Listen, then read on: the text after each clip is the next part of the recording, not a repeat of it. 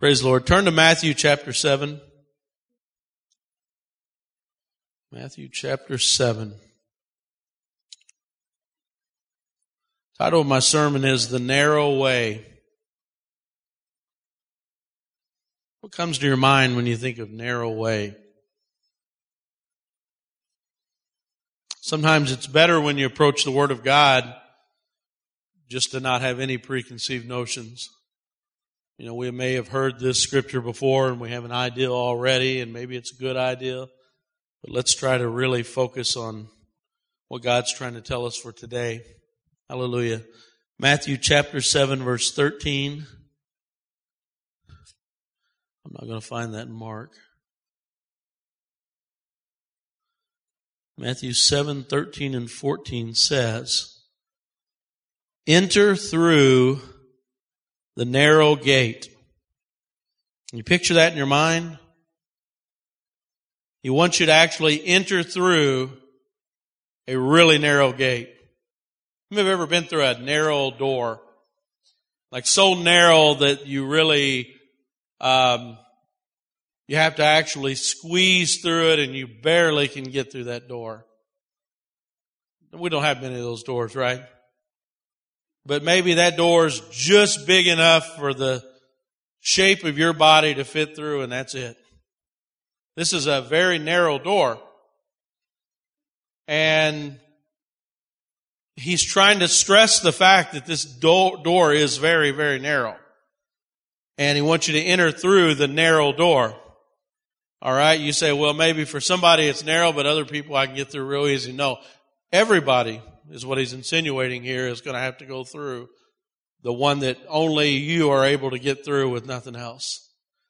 And he says, enter through the narrow gate, because wide is the gate and broad is the road that leads to destruction, and many enter through it. So he's actually saying there's another gate. But this gate is so wide that literally everybody can go through that and carry anything they want with it. If I had carried a semi behind me and I were the driver of a semi truck, I could probably take it through the broad gate. It really is nothing that I have to do to get through the gate because it's broad. It's really stressing that there's another gate and it's very big. Okay? And many enter through it. But small is the gate and narrow is the road that leads to life, and only a few find it. So do you notice there's a gate and then there's a way or a road? So not only I have to squeeze through the narrow gate, but also there's a road that I have to follow after I get through the gate. One is narrow and the road by its nature is hard to find. The other one is wide and you really don't even have to look for it. Everybody's kind of going that way. Right? Let's pray. Heavenly Father, Lord, I pray for your anointing, Lord. Oh, Father, take away the man, Lord God. You said you made your ministers like a flame of fire, Lord. Oh, Father, you said that your Spirit, Lord, will speak mysteries, Lord God, of men's hearts, Lord God, that you'll separate hearts. And Lord, you'll tell the secrets of the heart, Lord, and people will know of a surety that God's in the house. Lord, prophesy through this message, Lord. Speak to hearts, Lord God. Change lives, Lord. In your name I pray, Lord Jesus. Everybody says, amen. Hallelujah. How many have ever heard of the book, very old classic called Pilgrim's Progress? And Pilgrim's Progress is what's considered, the genre is, it is a allegory of the Christian life. Allegory means he's telling a story about people and he's trying to really explain deeper points of the Bible story by examples of somebody living their life. So in his story, the main character is a person named Christian. Now, John Bunyan is the one that wrote it. It's a many century old book and a classic in Christian literature. And John Bunyan does a really good job of making sure you don't mistake what his allegories stand for. The names are very direct. in what he talks about, you know. And for instance, Christian is the main character, and the story is literally about the Christian life and trying to make you understand how to live the Christian life. And Christian starts off, and he lives in a city called the City of Destruction. Okay, he lives in a city that literally is going to be destroyed, and it's called the City of Destruction. Okay, now follow along with this because it's easy to understand his allegory here. What he's saying is that we live in a world that is bound for destruction. Like, very clearly, you know, we need salvation. We need to be saved. We need to be helped to go from this world to the world God has prepared for us. And Jesus seems to be saying here that only a few will find salvation. That many will go down a broad road and will ignore his offer, but there will be those who choose to go through the narrow gate. And so my goal today is to make sure you know that there are two destinies in your life. Two destinies to go. Well, Christian, he's living in this city. He picks up a book, which is symbolic of the Bible. And that book says, hey, your city is going to be destroyed. And it's going to be destroyed because of sin. And so he's greatly distressed. In fact, it talks about him having a weight on his shoulders. And the weight was very heavy because he had read the book. And the book told him the condemnation of his sin was going to cause the great destruction of the city he grew up in. And so now he was trying to find a remedy to his problem. Now, because he knew he had a heaviness on his back, a burden that he didn't know how to get rid of, and he had a city that he needed to leave, and he didn't know where to go. And so he runs into a man, and this is just how easy John Bunyan makes it, a man by the name of Evangelist. I just like the way he does it. I'm not a big allegory guy. Okay, I'm kind of like, just tell me. But when John Bunyan makes it so easy, it's almost not allegory. Okay, he makes it very simple. So he runs into a man by the name of Evangelist. And Evangelist says, hey, you need to go to a simple little wooden gate. It's nothing spectacular. It's called the Wicket Gate. And when you find that wicket gate, they will actually explain to you how to get rid of the burden of sin that's on your back. And so he begins to make the journey, and on his way to go find this simple little gate, family and friends begin to mock him. And suddenly his life becomes kind of hard. And on his way to go find the gate that's going to get rid of this burden that he's trying to carry, he's heavy with a burden now. And on his way, he runs into a place called the Slough of Despondency. Okay? And despondency means that I just give up. You know, that I've lost my spirit to fight. I've lost my spirit to pursue. And it's a mud pit. And so he's in this pit, and the problem is he's stressed. He's questioning Evangelist's advice. And the pit's worse because of the burden that's on him. He's got a weight on his back, so he's really struggling in this pit. And so finally he finds a way to get out of the pit. And he's cleaning all the mud off of him. And what ends up happening toward the end, just to tell you, just a spoiler here, I can spoil a hundreds of year old book, right? You're not going to go home and read it and be mad at me, right? He ends up finding this place that Evangelist told him about, and when the door is open, it leads him to the cross of Christ, and he ends up unburdening the sin and finding the place to remove the burden and the condemnation and finds salvation. Okay, but until then, there's this journey in the middle. And so he's cleaning the mud off of him, and he runs into this man called Worldly Wise Man. Told you it's easy. Worldly wise man sees him being mocked, muddy, kind of frustrated, and he's cleaning the mud off of him. And worldly wise man came up. How many have ever known somebody named worldly wise man? Okay. And he said, hey, look, I'm older than you, so listen to what I'm saying. And worldly wise man said, what are you doing? You got this mud, and I'm paraphrasing here because I don't really want to talk in Old English. Okay, that's a good way to get people to fall asleep. Old English. But he says, what are you doing? He says, well, evangelist told me that I need to find a place to unburden the sin and condemnation that I feel on my back. And he said the only way is to go to this simple gate which leads to Christ and the unburdening of sin. And worldly wise man said, man, what he told you is a terrible thing. He said he's opened you up to like the worst thing because you're going to have to deal with, all kinds. He's given you the most troublesome road that he could have given you. People are going to mock you and, people are going, and you're going to have to deal with all kinds of perils if you go down that road. And worldly wise man, I just like saying that. It's a cool name. Because a lot of you know worldly wise man and you know who I'm talking about, okay?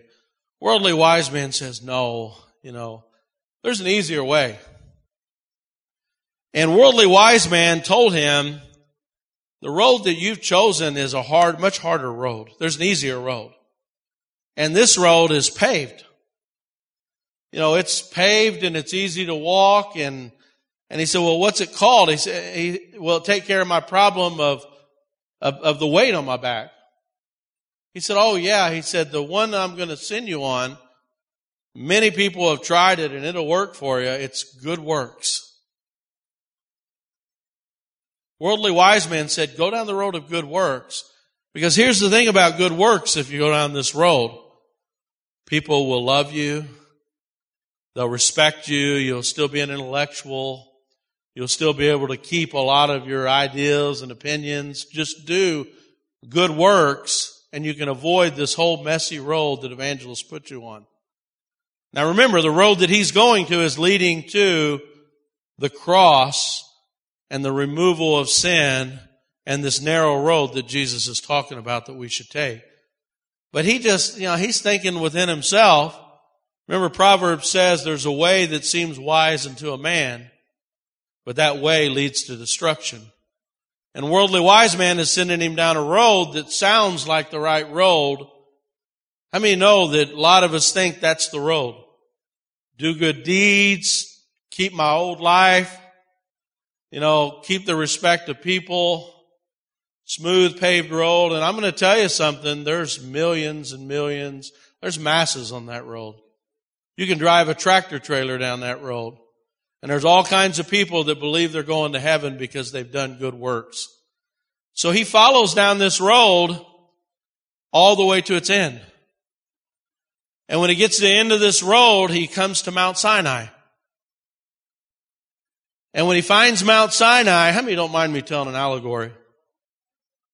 He gets to Mount Sinai, and that's the place where the 10 Commandments were given. And it's a scary place. It's a place that when the people tried to approach it in Exodus, there's lightning and rumblings and thunder and fire on the mountain, and God is speaking on the mountain, and they're saying, Moses can go up there, but we won't. So he finds the same thing. He gets to the mountain of the 10 Commandments. He gets to Mount Sinai. He's following the path of good works and obeying the law. And he looks at that mountain, and he's finally arrived. Took the advice of worldly wise man. And so he stands at the mountain and he notices there's no way I can even climb that mountain. That mountain's so steep, you can't climb it. And that mountain's scary because God's on top of it and he's demanding that I keep it, and I can't keep it. There's lightning, there's thunder, there's fear. There is stones falling from the mountain. I mean, if you disobey the law, there's a good chance you could be stoned. And so he's looking at that mountain and he's saying, I can never climb that mountain. And some people go their whole life on that path. And they never get to the place where he's at, where they realize, I don't have enough righteousness to be right with God still. The condemnation wasn't taken away. Do you understand now why we can't do it by the law? And so now he feels like, how would you like that? And this is my job as a preacher of the truth. How would you like to get to the judgment seat one day and I don't tell you that? How would you like to go your whole life in one of these churches that don't preach the truth and you're just doing good works? You're like, well, Chad, I take communion. I said a sinner's prayer. Chad, I give to the poor. I do all these things. And then the Bible says, didn't you hear when I said, I did this, I did that? And he says, go away from me. I don't even know you. They were saying they did all these wonderful things for God, and God's saying, no, there's only one way. There's only one acceptable path that God says that He will accept, and Jesus is explaining it here and in many, many places in His ministry. And we've got to preach the truth. If I don't preach the truth, I haven't adequately prepared you to be in God's judgment. Because it's going to happen really soon and it's going to happen really quickly. When it happens, there's no turning back. When Jesus says something, He means it and He's not going to revoke what He says. He can't, because He cannot lie. So I'm going to try today to explain what you're going to run into when we stand face to face with Jesus Christ. And if any loving pastor cares about his sheep, he'll tell you the truth. Okay, no, tell me flowery things, Chad. Tell me things that I want to hear. No, I can't do that. I've got to prepare everybody in this church to be before Jesus Christ, because today could be somebody's day. How many know that to be true? So Jesus, back to my allegory. He goes to this mountain and he feels cheated. Worldly wise man, surprisingly enough, worldly wise man was wrong. All right? And that's the wisdom of the world, right? They don't know the ways of God. The Bible clearly says that. So right at the moment of despair, when he realizes he made the wrong decision and went down the wrong path, this is the wide path. He said, I thought the wide path was all wicked. Whew. The wide path is every wrong way. There are many ways to go down the wrong path. How many know that's true? Many paths to go to destruction. One narrow path to life. I thought there were many ways to life and many ways to heaven.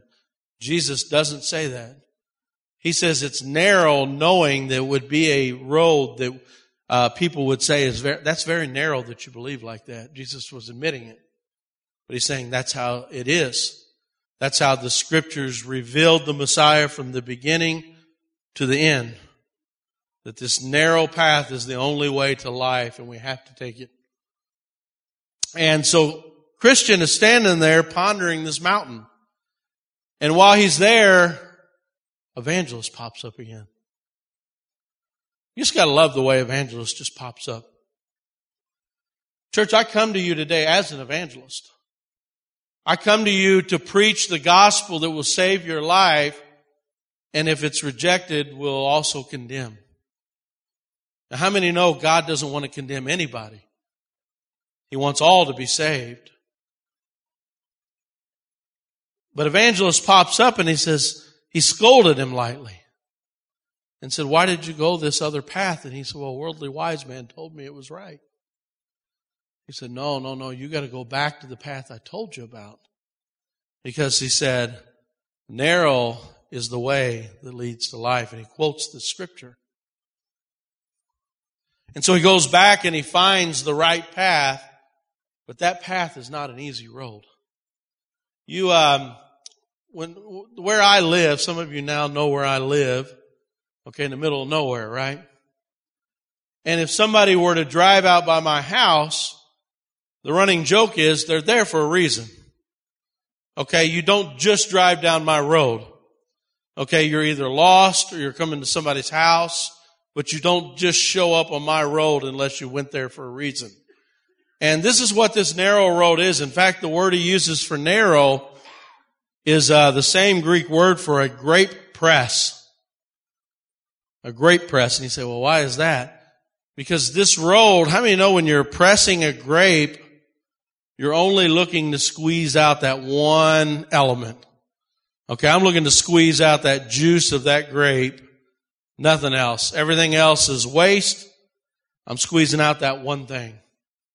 And so when he says take the narrow road, Jesus is saying three things. Okay? Number one, he's saying, I thought somebody had a French horn over there. I'm sorry. I was like, that was very dramatic. Sorry.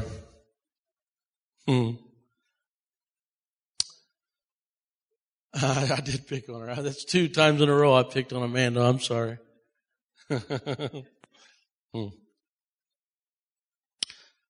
But Jesus is contrasting 2 paths. Okay? And it's really important that when we study this, we contrast them ourselves. Because if we don't contrast the differences between the two, how can we find the narrow one? Right? So he has one that's a narrow gate and a narrow way. Then he has another one that leads to destruction. And destruction, this is the word apolai in the Greek, and it means waste or destruction. When the woman poured the alabaster flask on Jesus, they said, why this waste? And it's the same word that he uses for a path that leads to destruction. Another place when Paul talks about the love of money, he said, but those who desire to be rich fall into temptation and a snare and into many foolish and harmful lusts, which drown men in destruction and perdition. It's the same word. 1 Timothy 6:9. So there are 2 paths and 2 destinations. And the person that's talking about these 2 destinations is probably the only person in history that has an intimate knowledge of both destinations. How many know that's true? Jesus Christ, in the beginning, he was there, the Bible says. In the beginning was the Word was with God, the Word was God, the same was in the beginning with God. Jesus was born as a child, but Jesus, how many know, is eternal? He was there at the beginning, he was there before the beginning, he was eternally existent. And Jesus Christ was there when they created a place called hell. He actually knows all about it. In fact, it says at his resurrection that he first went there. And then he arose. And so he's somebody that is intimately aware that there is a place called hell, and he talks about it probably more easily than anybody in the Bible. And he also came from where? Heaven. So Jesus is somebody, and you say, well, how do we know that? The reason that we know that is Jesus is the only one that claimed it and proved it. Everywhere that he went, he said, I'm going to die and I'm going to resurrect. And everybody, over 500 witnesses, confirmed to the fact that he died and was resurrected. A lot of people said they would resurrect, but nobody was ever able to resurrect and actually fulfill the prophecies. And so there's a thing in theology called Christology. Christology is like the deepest study of theology, and it's trying to understand who Jesus is as a person. It's that complicated to understand because he's 100% man, 100% God, and did things that nobody has ever done, and there were witnesses over 500. Okay, and not to mention every prophecy was fulfilled in him, and these are 4,000-year-old prophecies. Okay, from the beginning of time till now, every prophecy was fulfilled in him. And Christology is such a theologically deep study. In fact, it's the most divisive and the deepest study you'll have in Christian theology. And by the way, there is no such study of Buddha. As far as I'm aware, there's no Buddhology. All right? As far as I know, there's no study in Muhammad. There's no study in the theology of who Muhammad is and why that's critical. There's no Muhammadology. Okay? There's no other person that is that critical of a person that you have a study of who they are. And it's that, 2,000 years of debates and church doctrine over who exactly he is. And it's because he's so unique. And so Jesus is the one that's defining the two destinations. And I'm very, very glad that he took the time to identify the two destinations. Because how would you like to find yourself at the judgment seat of Christ and not know that there's a potential I could not make it to heaven? That there is another destination, and that's where I'm going. And so I'm glad that Jesus rightfully, because he had been in both places, knows both places, that Jesus was very clear. In fact, let's look at some of the things that he said. He said,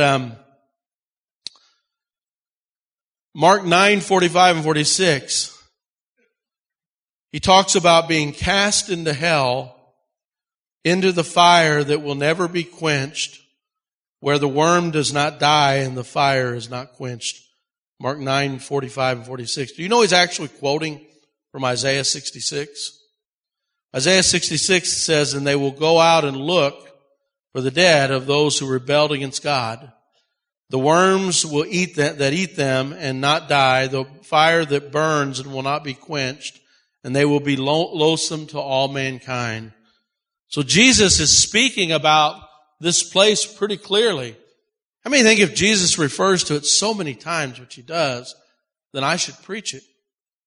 I should prepare people that, there is this choice of two destinies, choice of two places, choice of two locations, and we've got to really examine our walk with the Lord and see if we be in the faith, the Bible says.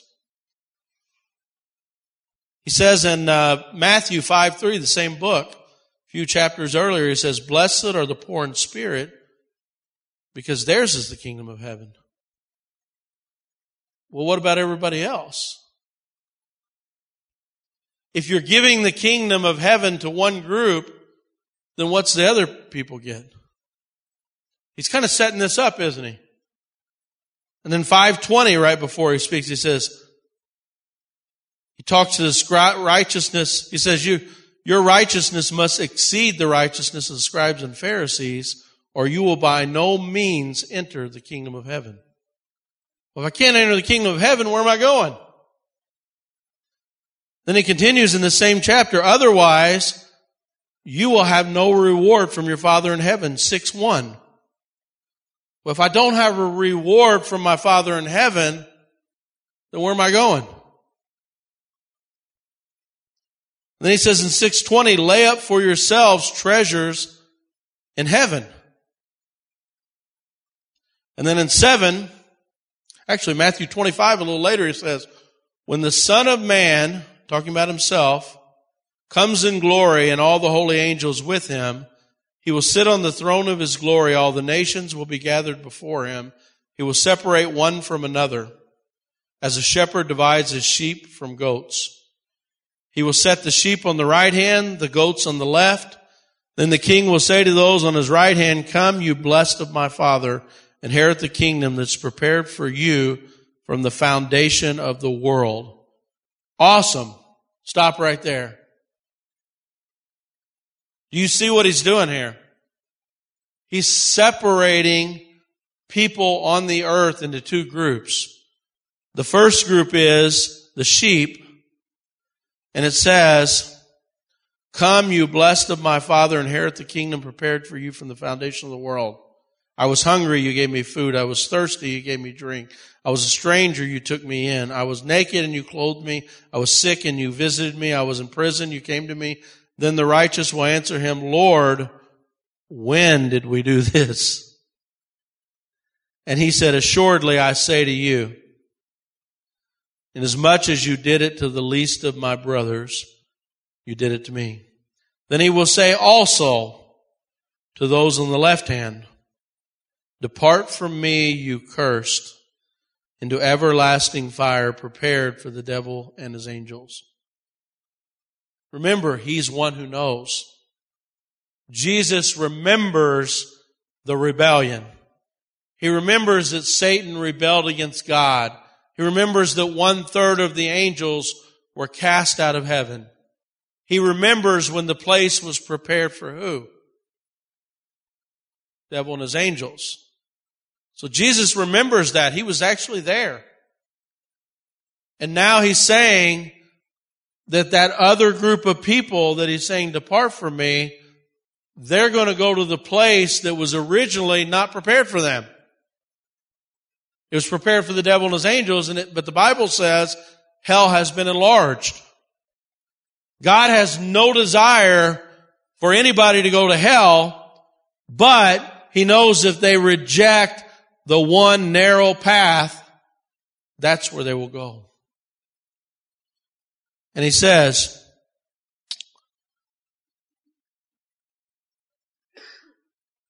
verse 46, go down another verse, it says, and those will go away into everlasting punishment, but the righteous will enter into eternal life.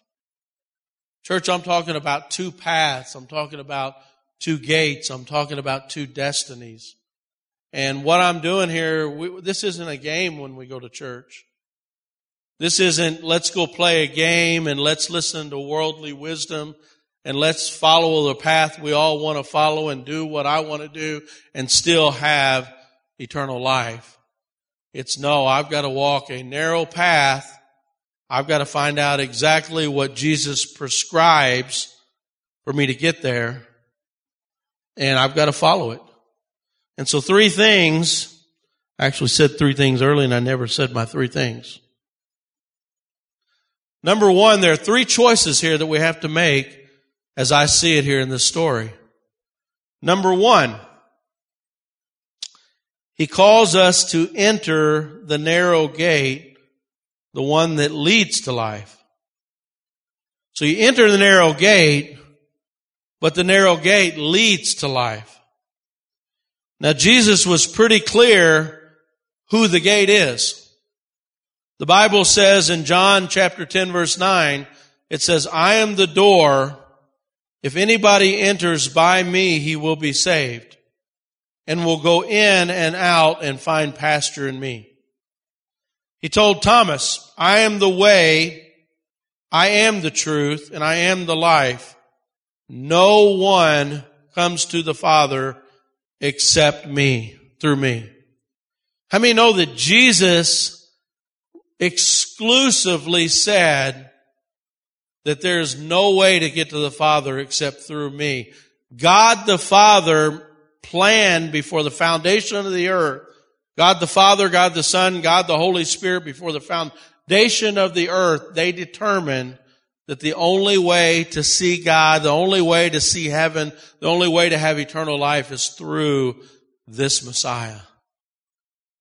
And you say, well, wait a minute, man, what about all these other ways to God?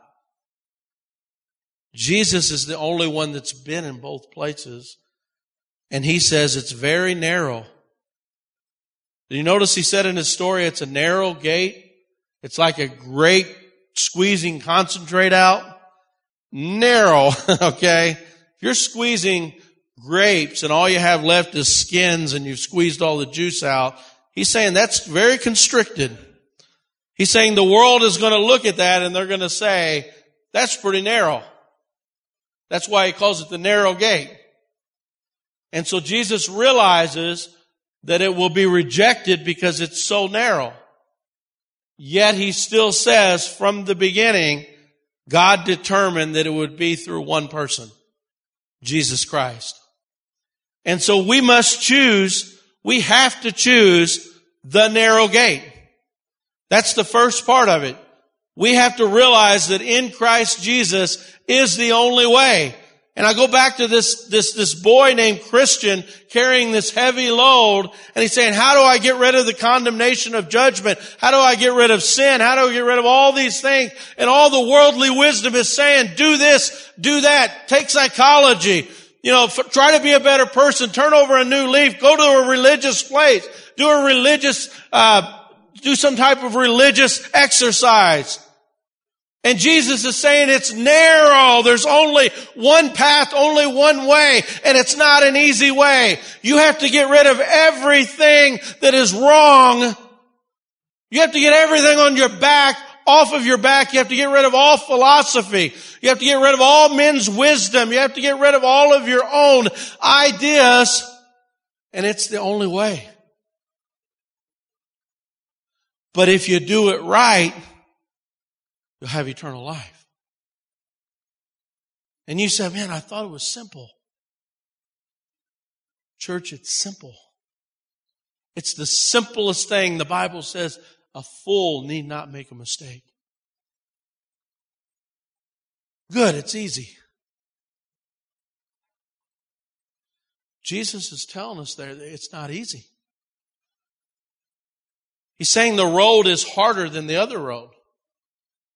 But I thought you said it was simple. I did.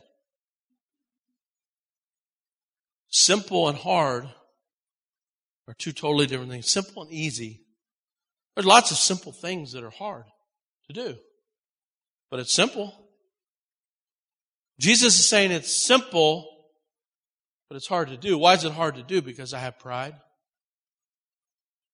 Well, I've been like this my whole life. I don't want to go through that narrow door. I want to be myself.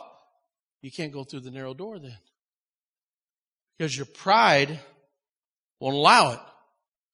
The door is exactly the size of you and only you. Just as I am. That's not that's not what that song means, Chad. It means I can bring everything with me. No, Jesus is saying, leave your philosophy, leave your ideals, leave your pride, leave all that. And there's a door there that's the same size as you. And if you've got a backpack on, you can't make it. So what's in my backpack? Me. I'm proud. I don't worship. I don't bow down to God. I don't forgive people. I don't do these things. And Jesus says, no. This is the way of the cross. Squeeze in there, but I'd have to take my backpack off. That means that my whole philosophy of only serving Jesus and following Him, I'd have to give that up. I would have to give up my philosophy that makes me respectable in people's eyes. Well, Chad, he's somebody that really is a man of the world. He understands. And we have to give up these philosophies. How many know that? And we have to follow the lowliest servant that ever walked on the earth, and we have to go His way. And many people have tried to get in with extra stuff. Extra philosophies, extra ideas, extra pride. And it just didn't work. And it won't work. Because Jesus said you have to enter through Him. You have to die to yourself. See this awesome box? You know what's amazing about this box I like? I'm going to climb in. I hope I don't fall down. This box has a platform right here. And I actually like this a lot. It's easier to baptize, but here's the other thing. How many know the water baptism is supposed to symbolize your funeral? That I'm dying to myself and I'm rising up in life. And what I like about this is you stand in here, right? And you lay down. Oh boy.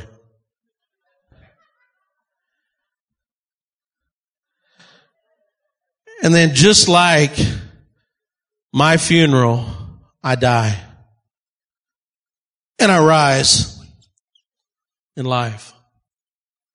How many know that we have to die to fit in there? We have to say, Lord, in fact, what's really fascinating, there's 3 branches of Christianity. There's the Roman Catholic branch, there's the Eastern Orthodox branch, and there's Protestantism. Those are the three branches. Greek Orthodox is actually really built around, there's a lot of things that are left to be desired in Greek Orthodox, but one of the things that's really the focus of is the born again experience. That Jesus Christ, the image of Christ is being born in us, and we have to represent that image of Him. That we have to display the new creation in order to know that we're believers.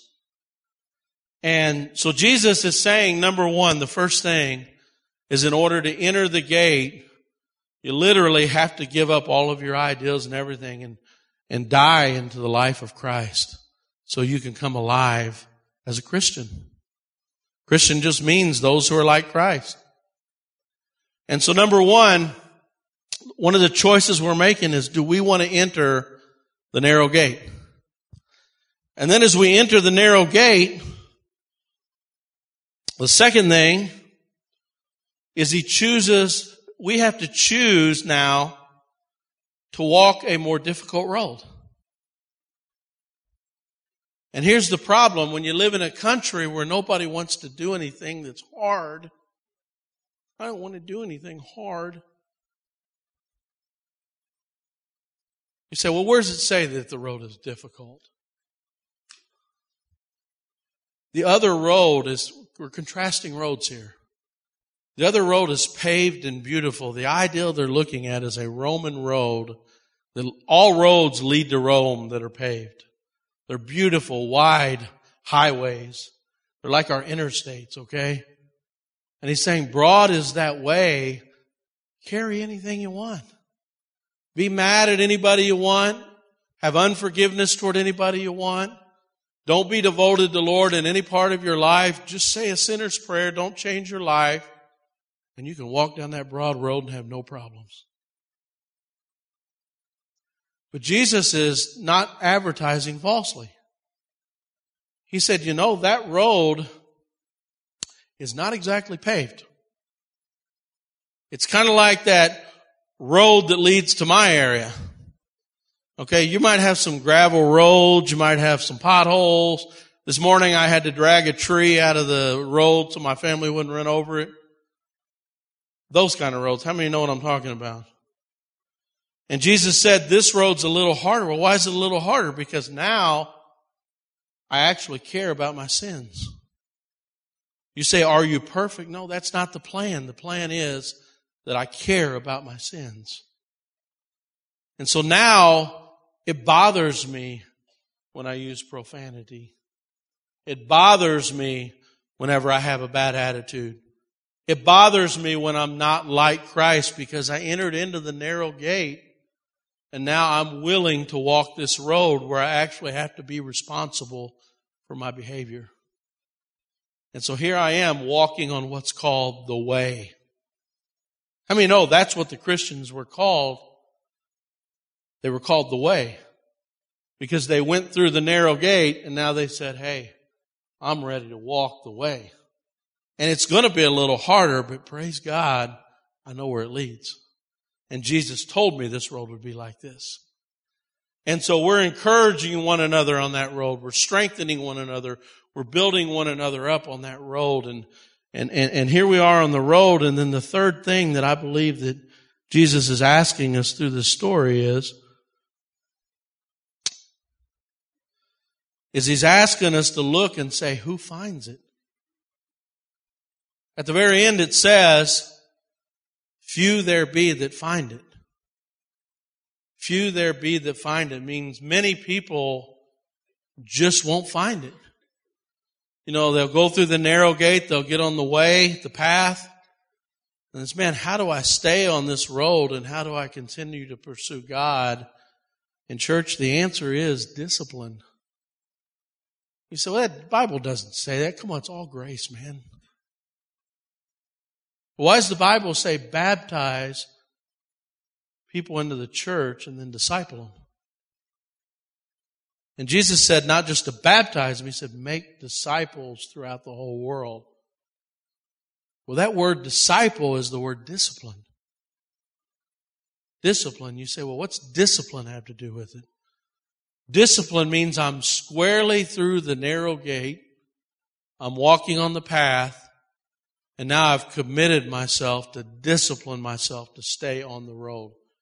Because if I'm not disciplined to stay on the road, all right? How many have ever been with somebody that's not a very disciplined driver?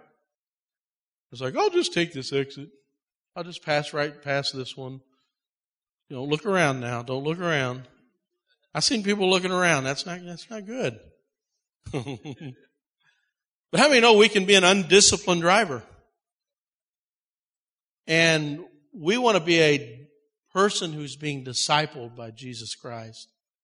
We want to be there to disciple our brothers and sisters. We want to make sure, what is discipling? Discipling is, let's know the Word. Let's learn how to pray. Let's learn how to minister. Let's learn how to pour out. Let's make sure that we're firmly on this road, firmly in this walk, firmly waiting for the day of the Lord to come. And Jesus asks for discipline. Praise the Lord. Nothing is ever achieved without discipline. Just think how many people had potential. I was reading a story. This is an interesting story. Cambridge had a guy named Coleridge, and evidently this guy was brilliant. He was one of the greatest writers of his era.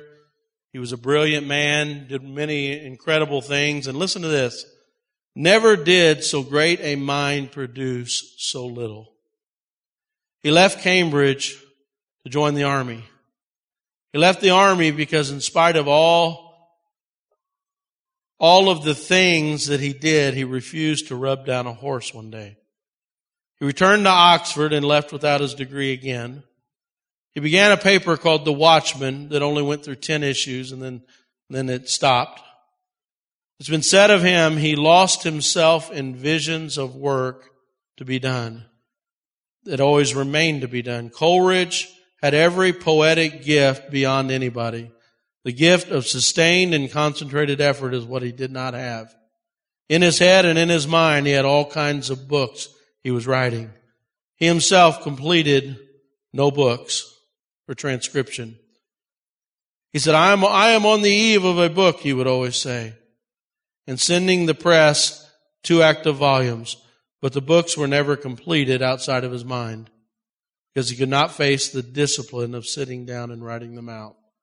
No one ever reached less potential than Coleridge. The road to hell is paved with good intentions. I intend to do this. I intend to do that. God wants us to be disciplined in our faith. God wants us to be growing in the Word, growing in our prayer life, growing as a church.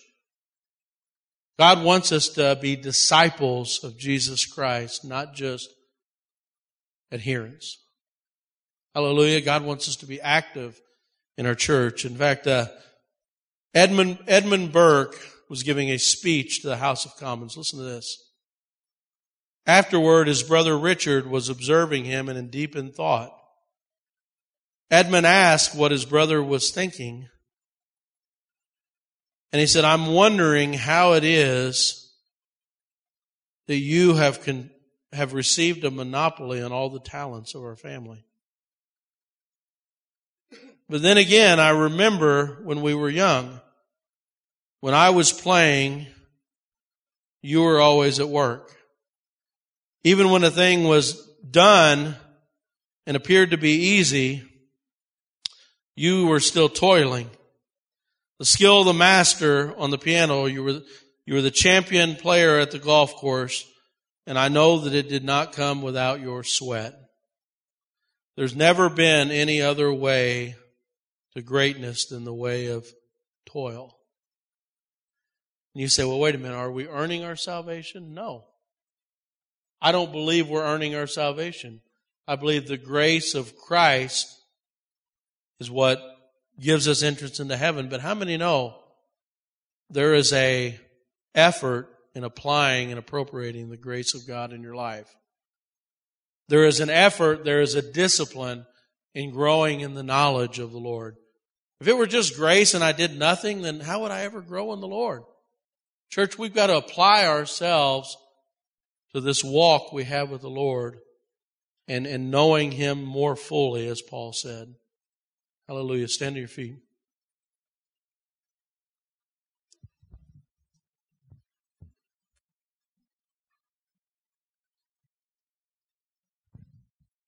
Hallelujah. I know there's a lot in there. Hallelujah. Let's pray. Heavenly Father, we love you, Lord.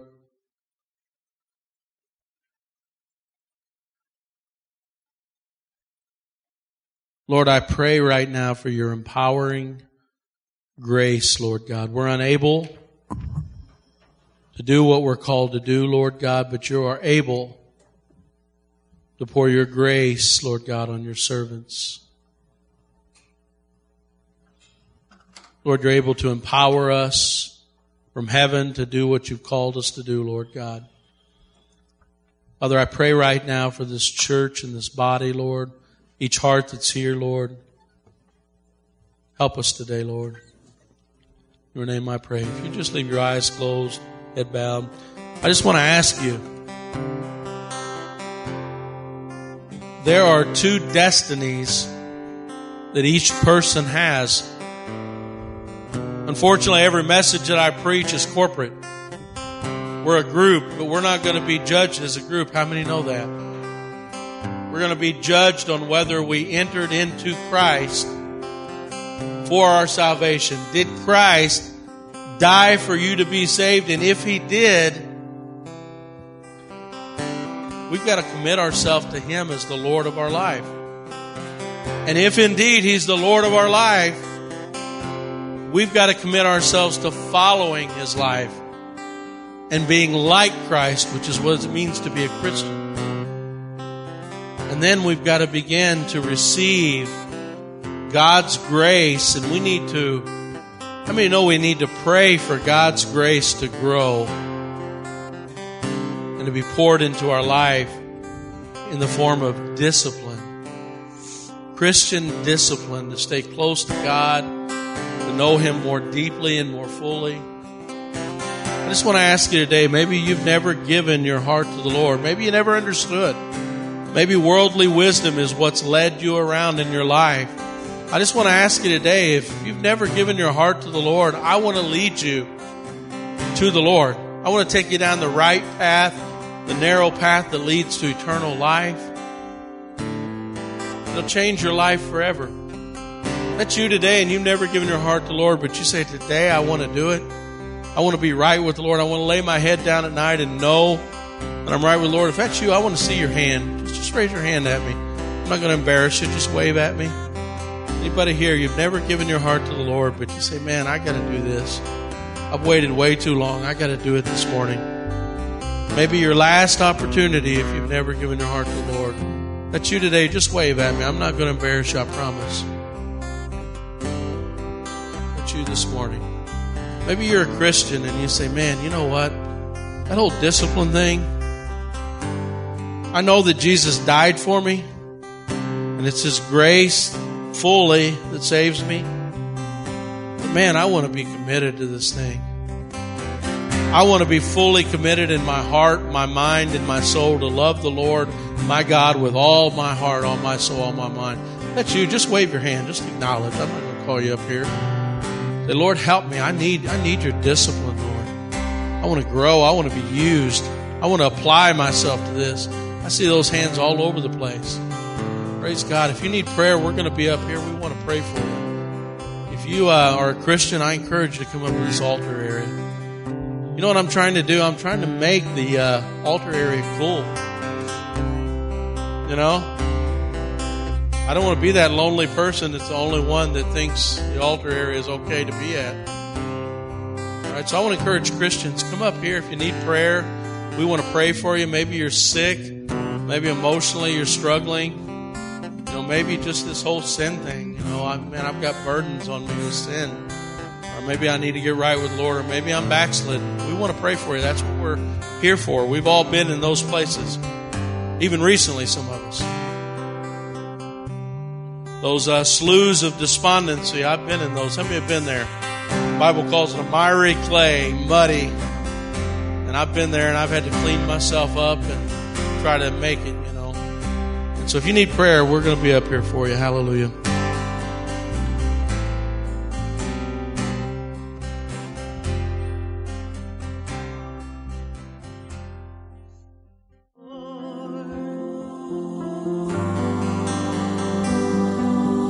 Praise the Lord. Let's close in a word of prayer. Hallelujah. I'm still here for prayer. If you need prayer, we'll be here as long as you need us to be here. Hallelujah. Lord, we love you so much, Lord. Lord, we thank you for your Spirit in this house, Lord God. Lord, we want more, Lord. We're hungry for more, Lord God. Lord, we long to hear your words, your voice, your desires, your will. Change us, Lord God. Father, more of your presence in this house, Lord God. Oh, Lord, you are in control, not us, Lord. We relinquish any control, Lord. We relinquish our will. We relinquish our desires, Lord God. We line up with your will, your desires, your authority, Lord God, your presence. This is your house, Lord. Bless your people, Lord.